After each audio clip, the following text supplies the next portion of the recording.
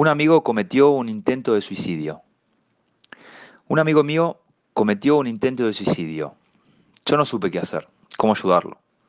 Entonces empecé a hablar con distintas personas para preguntar cómo lo podía asistir. Muchos me dijeron que la decisión ya la tenía tomada, que lo iba a hacer igual, que lo que podía hacer era ayudarlo para que sufra lo menos posible. O sin entrar en detalles, me decían que depende de la clase social, podían entregarle lo que necesitara para que él pudiera consumar el suicidio. Otras personas me dijeron que yo no era quien para opinar sobre lo que él quería hacer, que él era dueño de su vida, que lo tenía que respetar, y que todo lo que pudiera opinar de que si estaba pasando por un mal momento, estaba deprimido, había vivido algo traumático, o lo que fuera, no era más que mi punto de vista, y que a él lo tenía que dejar hacer lo que él decidiera.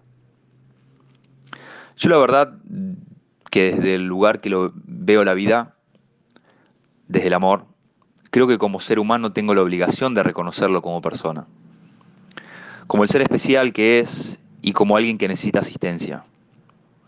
Nunca busqué preguntarle a nadie para ver cómo hacer que él cambie de opinión, pero sí para poder asistirlo, ya que creo que por algo vino a este mundo, por algo vive, por algo muy hermoso fue que nos conocimos y somos amigos. Entonces, ¿cómo no mirarlo a los ojos y decirle, antes de hacer lo que querés hacer, hablemos? Contame qué te pasa. Decime los miedos que tenés. Contame tus tristezas. Compartí el peso que llevas dentro tuyo conmigo, que para algo estoy acá, al lado tuyo. Te amo, no estás solo. Sabelo. No puedo juzgar a las personas que me recomendaron que, hasta que si quería, le ofrecían un lugar seguro y asistencia para que lo pueda hacer de una manera cuidada.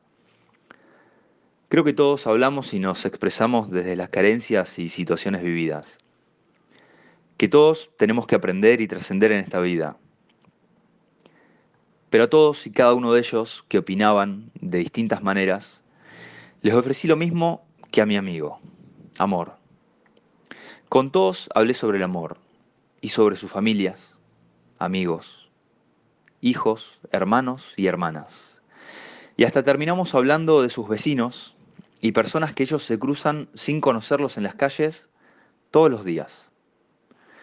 Nos conectamos y pudimos empatizar sobre lo que les estaba ofreciendo. Y todos, con lágrimas en los ojos, me abrazaron y después de un silencio prolongado y de habernos fundido en ese abrazo acercando el latir de nuestros corazones, me dijeron, ¿sabes qué? A tu amigo ayúdalo, te necesita. Necesita a alguien que lo escuche, lo abrace. Y al igual que yo, necesitaba esto que tan noblemente me brindaste, mucho más amor, que me escuchen, darme cuenta que no estamos solos en este mundo, que entre todos formamos una conexión hermosa que solo existe si nos reconocemos. Necesitaba darme cuenta que no vale la pena que se pierda una vida, que nos afecta a todos. Hay tanto por disfrutar y vivir en este mundo lleno de personas hermosas y oportunidades que en el día a día van a aparecer para que pueda crecer y evolucionar, llenándose de amor y encontrando su propia paz y felicidad. Que no decida alejarse e irse, esconderse, que se acerque y se sienta parte de todos nosotros, que al fin y al cabo, entre todos formamos parte de este mismo mundo. Gracias.